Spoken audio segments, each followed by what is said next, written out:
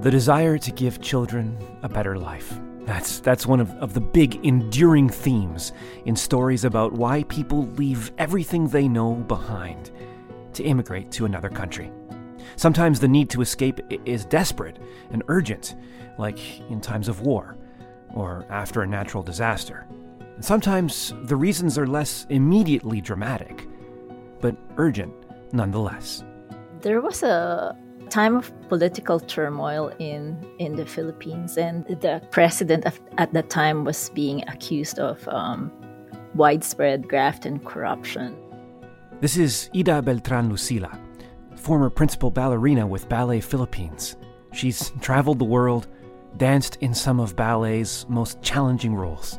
The Nutcracker, I did Odette Odile in Swan Lake. We wanted to raise our children in a society of meritocracy, right? So that they grow up knowing that the work that they invest in would yield something rather than patronage.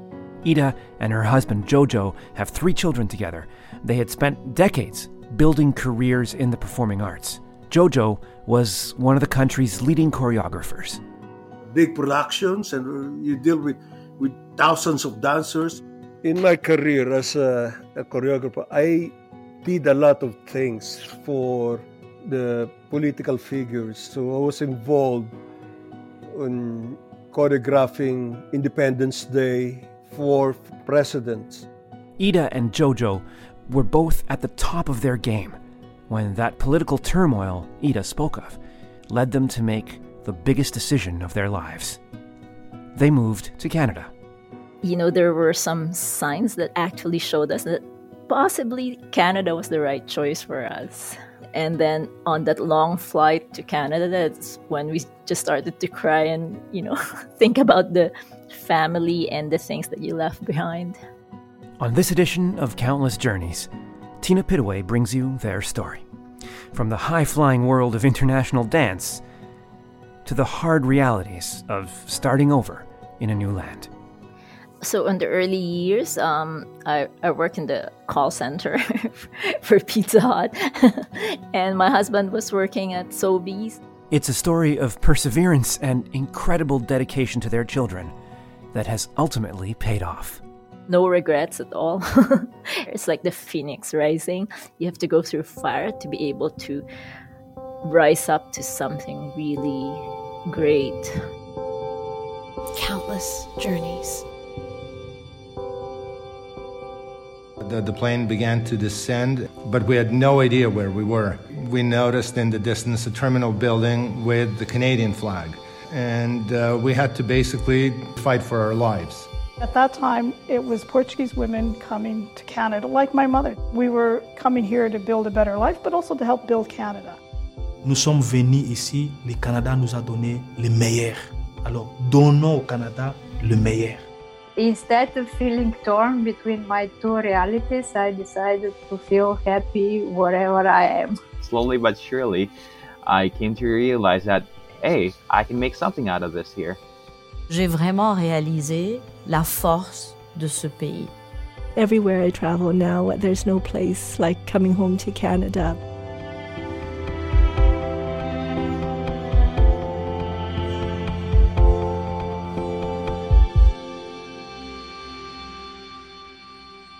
Welcome to Countless Journeys from the Canadian Museum of Immigration at Pier 21. My name is Pietro Paolo, and producer Tina Pittaway is here with me as well. Hey there, Tina. Hey, Paolo. I'm really looking forward to getting to know about Ida and Jojo's journey. You had a chance to speak with them earlier this year. How did you hear about them?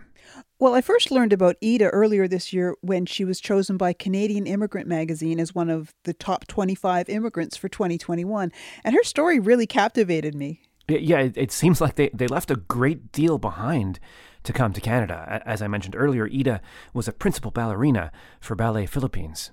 She was, and she and her husband Jojo moved to Canada in 2005 after they'd spent more than 2 decades building careers in the Philippines. It's really quite the story of starting over, and wow, have they also brought so much to their chosen city. My name is Ida Beltran Lucila, and I'm from Edmonton, Alberta.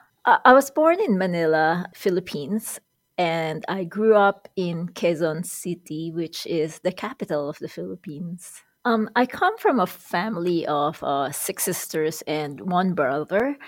I come from a family of educators as well. My mother, as a young girl, wanted to do ballet, but my grandmother made her do tap dance because that was the time of the Shirley Temple. That was her frustration. And so when she had daughters, she made sure that we took ballet classes. And she even actually constructed a ballet studio in our family compound. So it was a very artistic environment. It became like a hub for the ballet world in the Philippines because a lot of the dancers and ballet teachers would congregate and rehearse in that dance studio. I remember meeting foreign ballet teachers who turned out to be artistic directors of European dance companies and encouraging me into my ballet career. I started ballet at the age of 9. As a young girl, I did not realize the magnitude of those words of wisdom from these famous and acclaimed dance artists. And then later on, as a teenager, the dance has become an outlet for my teenage angst, for my creativity, a form of expression for me. And then later on, I wanted to get into it seriously to be able to expand my artistic horizons. And I also wanted to travel. Well, that's quite an auspicious beginning for an aspiring artist. Absolutely, to get in at Ballet Philippines as a 19-year-old. And the Ballet Philippines, I should say, is a government-funded dance company that really works as a way of promoting the Filipino culture within the Philippines and around the world. You get to live different worlds in the different ballets and different roles that you perform. And then the immediate fulfillment when you hear the applause. And then there is also the other aspect of being able to represent your country in festivals, international festivals, and expressing your culture. I found myself dancing lead roles, right? The Nutcracker. I did Odette Odile in Swan Lake, which I never imagined myself being able to do because I'm not tall, I'm not long-legged. And the bonus about having ballets created for you as well, right? Because it shows how you are perceived by the choreographer and what you can do. I remember in touring, we traveled to Russia. We performed in like the theaters in Kirov Ballet. And, we meet the dancers of the Kirov and they sort of talk to you in broken English. We try to converse. And the same thing in China. We perform with the Beijing ballet dancers. And even with a gap in language, there's still that sense of kinship because you're all dancers and you sort of know what each other is going through. When someone does well, the faces, the expressions, how you support each other despite the language barrier is so. It really impressed on me how universal the dance is, right? Regardless of language, it's a language on its own. Tina, that's a theme that you hear so often from artists, isn't it? The way artistic practice enables you to overcome language barriers. And I'm just imagining these big tours in Russia, in China, these big time roles. It sounds like Ida really was living the dream. Oh, absolutely. As a dancer, with those really big roles in very challenging performances. And as well, she took very seriously her role as a cultural ambassador, which was part of her role within Ballet Philippines. So it brought a lot to her life. And not just on the work front, Ballet Philippines is also where she met her husband, Jojo. I'm a part-time choreographer here, but back there in the Philippines, very much involved in the performing arts, especially in dance. And so that's my bread and butter there. Jojo kind of fell into the world of dance by accident. He was trying out for the basketball team at the University of the East, which was the university he was attending in Manila. He didn't make the cut, but he had a chance encounter with a group of dancers who were working out in a training room. So I passed there, and then there was these guys, and they were like calling me, and then they invited me to tryouts. I'm going, I don't dance. No, it's easy, it's easy. At the time, all men had to enroll in a mandatory 2-year reserve officer training course. Now, this dance troupe that Jojo had stumbled upon, they were focused on promoting Filipino traditional dance. It was funded by the government as part of cultural outreach. And as the dancers explained to Jojo, if he joined the dance company, he wouldn't have to do his 2 years of military training. It's exempted, and it's offering a full scholarship. So I was like, okay. So I was in my basketball shorts. I went in, and that's history now. So it started my dancing career from then. I started the folk dance. So I decided I want to be in this world. Now this is wild. From such a random encounter, and also to walk straight out of a failure and into the next open door, just like that, in such a random way in his basketball shorts, and to have it turn out, right? That's a remarkable story. Yeah, I loved hearing that from Jojo. And, he also really loved the physical challenges of training as a dancer, it turned out, as well as learning about the stories and the history behind some of the folk dances that are a big part of the Filipino culture. Jojo, as we mentioned, eventually landed at Ballet Philippines, where he and Ida met. That was an unexpected one. Especially in a ballet world, right? People wouldn't think you would meet your future spouse in a dance company, right? Jojo performed with Ballet Philippines until an ankle injury sidelined him when he was only 25. So what I did is I went into deeper and became a choreographer and a dance director. Now, both Ida and Jojo's careers continued in dance for more than 2 decades. They had 3 children, 2 boys and a girl, and they even found time on the side to start a dance company together, the Chameleon Dance Company. Like the name Chameleon, it blends with the different forms of discipline in dance. We do ballet, we do ethnic dances, we do jazz, folk dance, and everything. Now, they also held down their full-time jobs in addition to these projects that they took on with their dance company. Ida remained with Ballet Philippines as executive director, and Jojo's work as a choreographer actually led him to a role with the military, of all places. During that time, I was the theater director of the Armed Forces of the Philippines, because they built a theater inside the military camp. I was their first theater director. So with all those generals and everything, so we're like, I was talking to them, planning what they should do with the theater.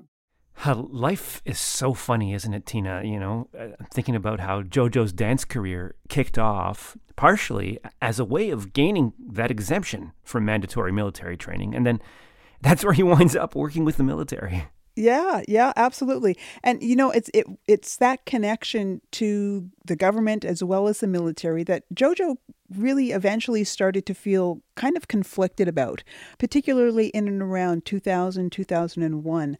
That's when a corruption scandal really engulfed the Filipino government at the time. There was a time of political turmoil in the Philippines, and the current president at that time was being accused of widespread corruption, and he was being impeached. And so at that point, we were imagining my children could read the news items and see on TV. And we were watching the trial, and my son was asking, I think it was one of the senators who was questioning the president, and my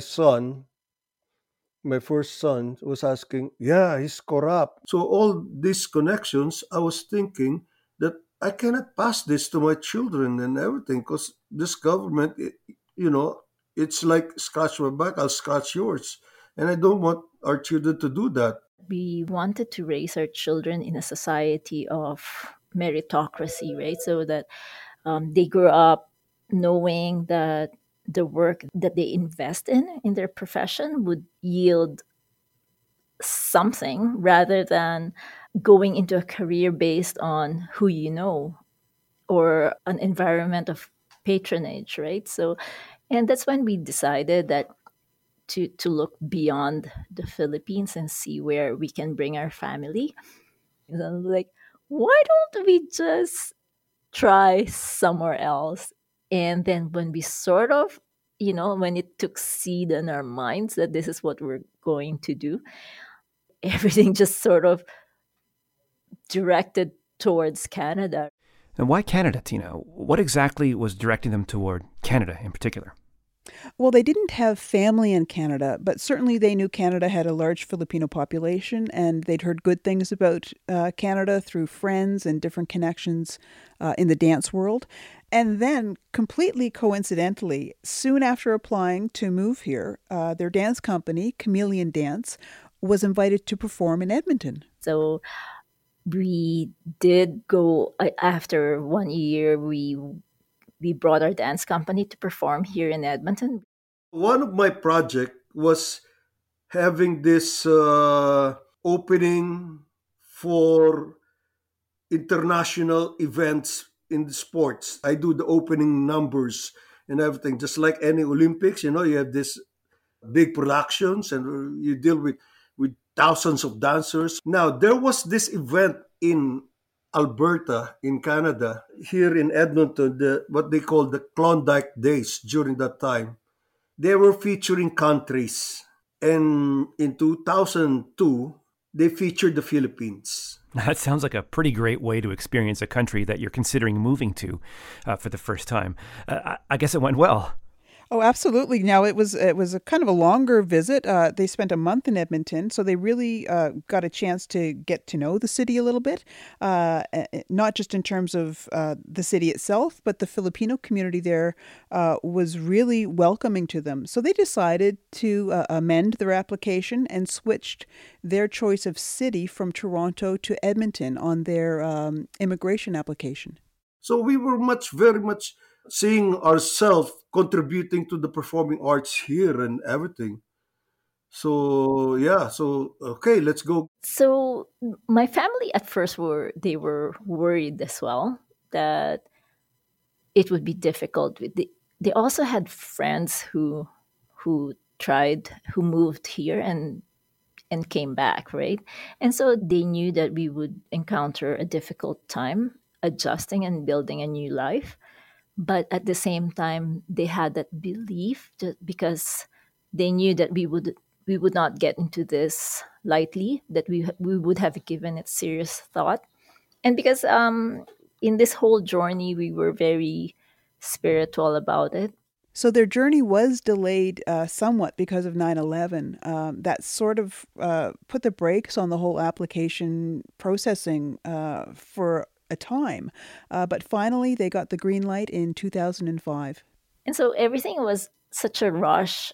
I did not have the time to even register that we were leaving the country until on the actual drive to the airport. And then that's when I started wondering when I would be back to see, even just the billboards and the roads, the shops. And I just realized that what I was seeing at that point might be the last time, right? And I didn't know when I would be back to see those things. And then on that long flight to Canada, that's when we just started to cry and, think about the family and the things that you left behind.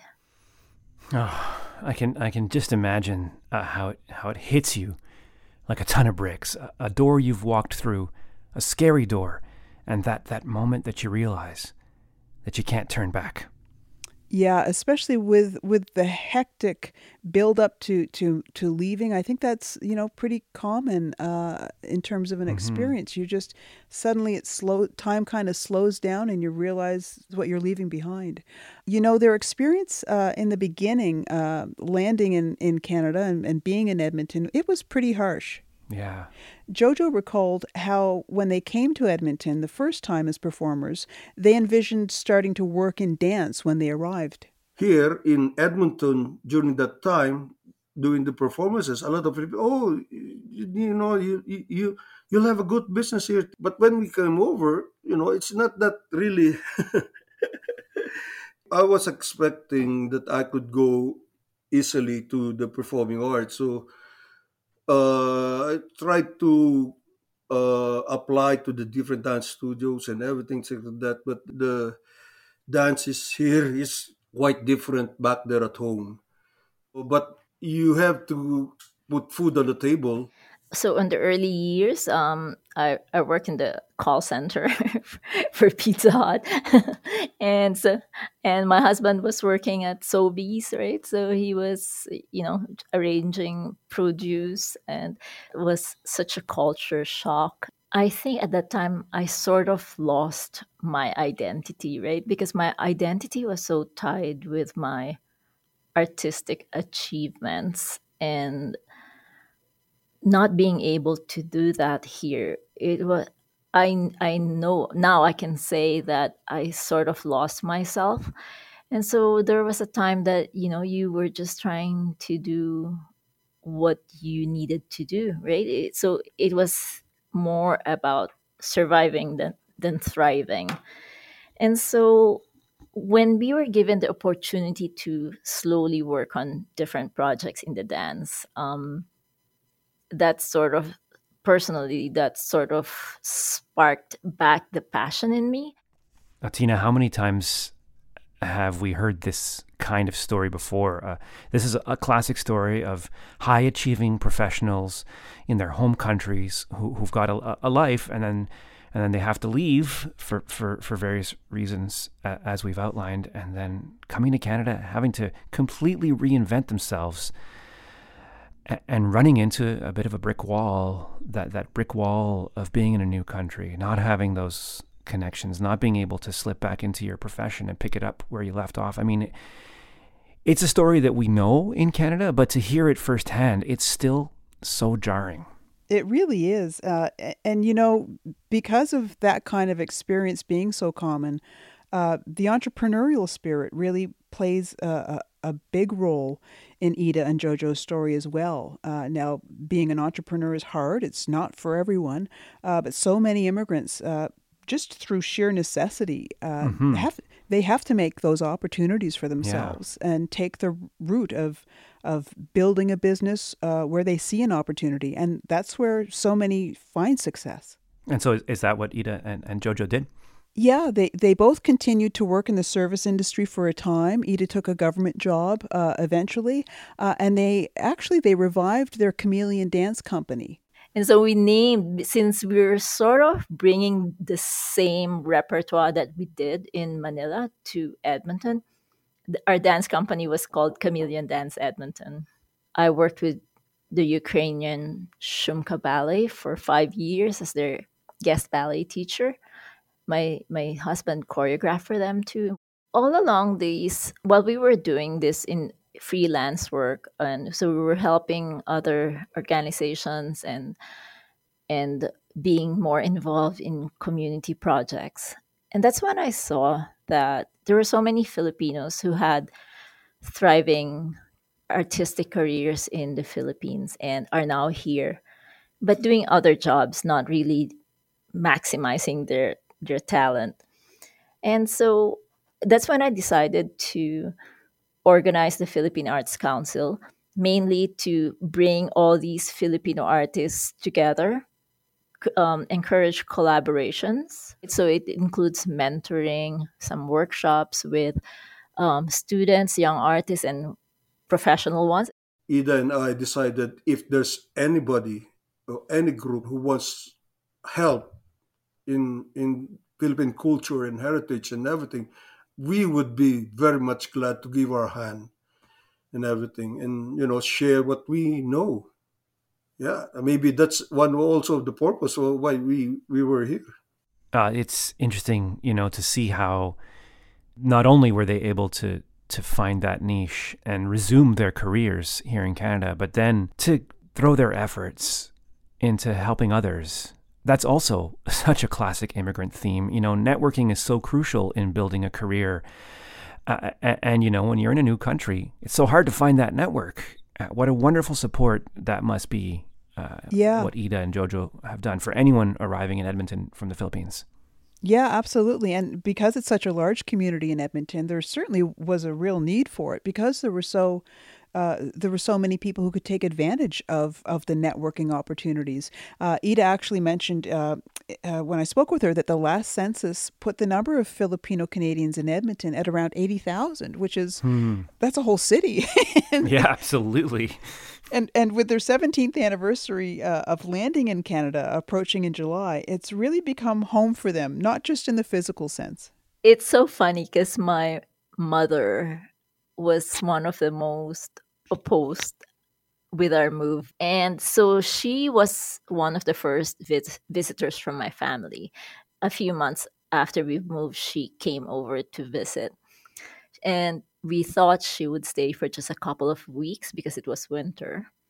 She stayed for 2 months, and then she wanted to live here. And so when we would visit the Philippines, and a close cousin of mine asked, "How does it feel to be home?" And I said, "Well, you know what? I miss the streets, the parks in Edmonton," and that's when I realized that Edmonton was my home. Edmonton became our home, and Manila was a place to visit family. When people ask me, "Why'd you go? You have a good life there. You have a good career. You and Ida why'd you go?" It's always for the children, right? For the children. My eldest, she works with the provincial government. My son is an engineer now. He's an engineer by day and a dancer but at night, and everything is really very good. And then our youngest is still finishing his second course, still with us, but he's also very good in the science and everything. So in that sense, the purpose of us migrating, we're very successful. No regrets at all. And we knew, I think when we were going through the tough times, we knew that there was something big at the end, right? That we had to go through fire. It's like the phoenix rising. You have to go through fire to be able to rise up to something really great. So, yeah. Tina, I'm just so happy to hear how things turned out for Ida and Jojo. It makes you think about all those other folks who've left behind big professions in their home countries, and they're still trying to work things out here in Canada. Mm-hmm. It's heartening to hear about Ida and Jojo and how they have been able to make things work. Yeah. Tina, thanks so much for bringing us their story. My pleasure. Thanks, Paolo.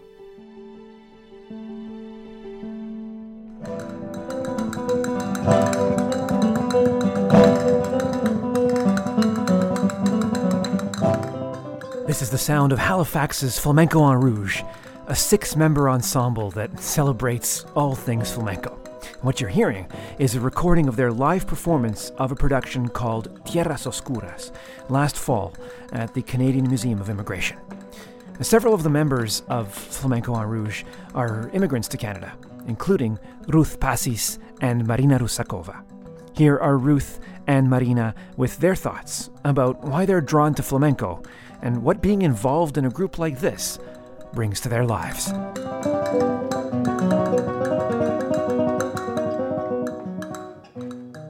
I'm Ruth Pasis. I've been here in Canada since 1990. So coming here is hard, right? I have to have a pastime. I heard flamenco because in the Philippines we're colonized by Spain for 300 years, right? So flamenco is not new to me.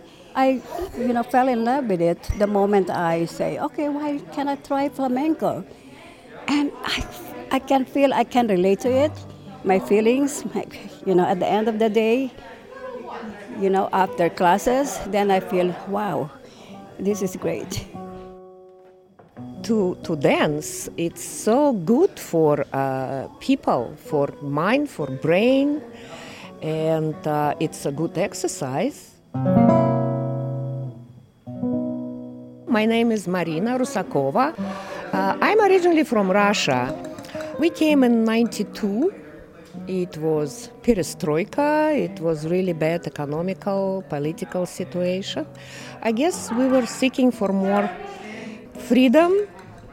We love Canada. We're 30 years here, and I'm dancing with Flamenco Androuche about 10 years now. In St. Petersburg, even when I was a little girl, I really like a painting of Van Dongen, actually, and it's called Red Dancer. It's a flamenco dancer on that picture, and it could be in one point when you look at it, it looks ugly, but it's so much passion. I was in dance before and connecting again at my age, right, with people who also dance, I belong to. I feel like, I've made friends, we were closer, because challenges and success, right? We share that. You can dance until the very old age. All the good flamenco dancers, they're dancing long time. So I hope I will too.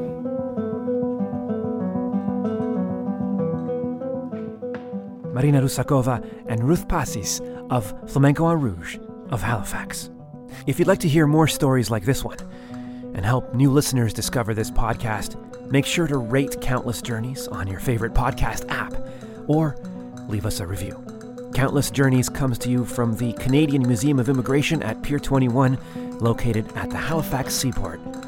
Thanks for listening. My name is Paolo Pietro Paolo. Bye for now.